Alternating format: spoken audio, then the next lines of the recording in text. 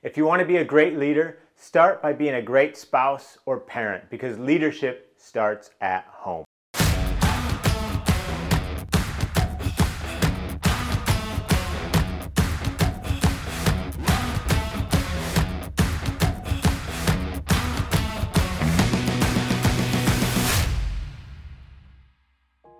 So when I'm coaching entrepreneurs and leaders, they're often very focused on, well, how do I increase and improve my leadership ability? But they don't think about the home front as well. They just think about that on the work front.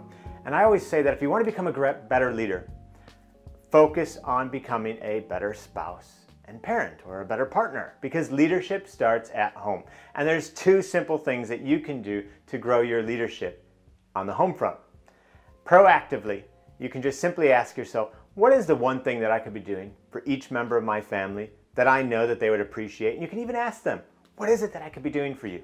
One thing, if I did better, more often, more consistently, that you would love, that you would appreciate. And then number two, you could just react better to all the things that go on in your household. Think about the things that trigger you. Think about the things that maybe set you off or where you lose your cool. And ask yourself, how can I pause in those moments? How can I pause in those moments so I can ask myself, what would the best version of me do? How would the best version of me respond in each of those situations? So if you want to become a better leader, start by becoming a better spouse and parent. Leadership starts at home.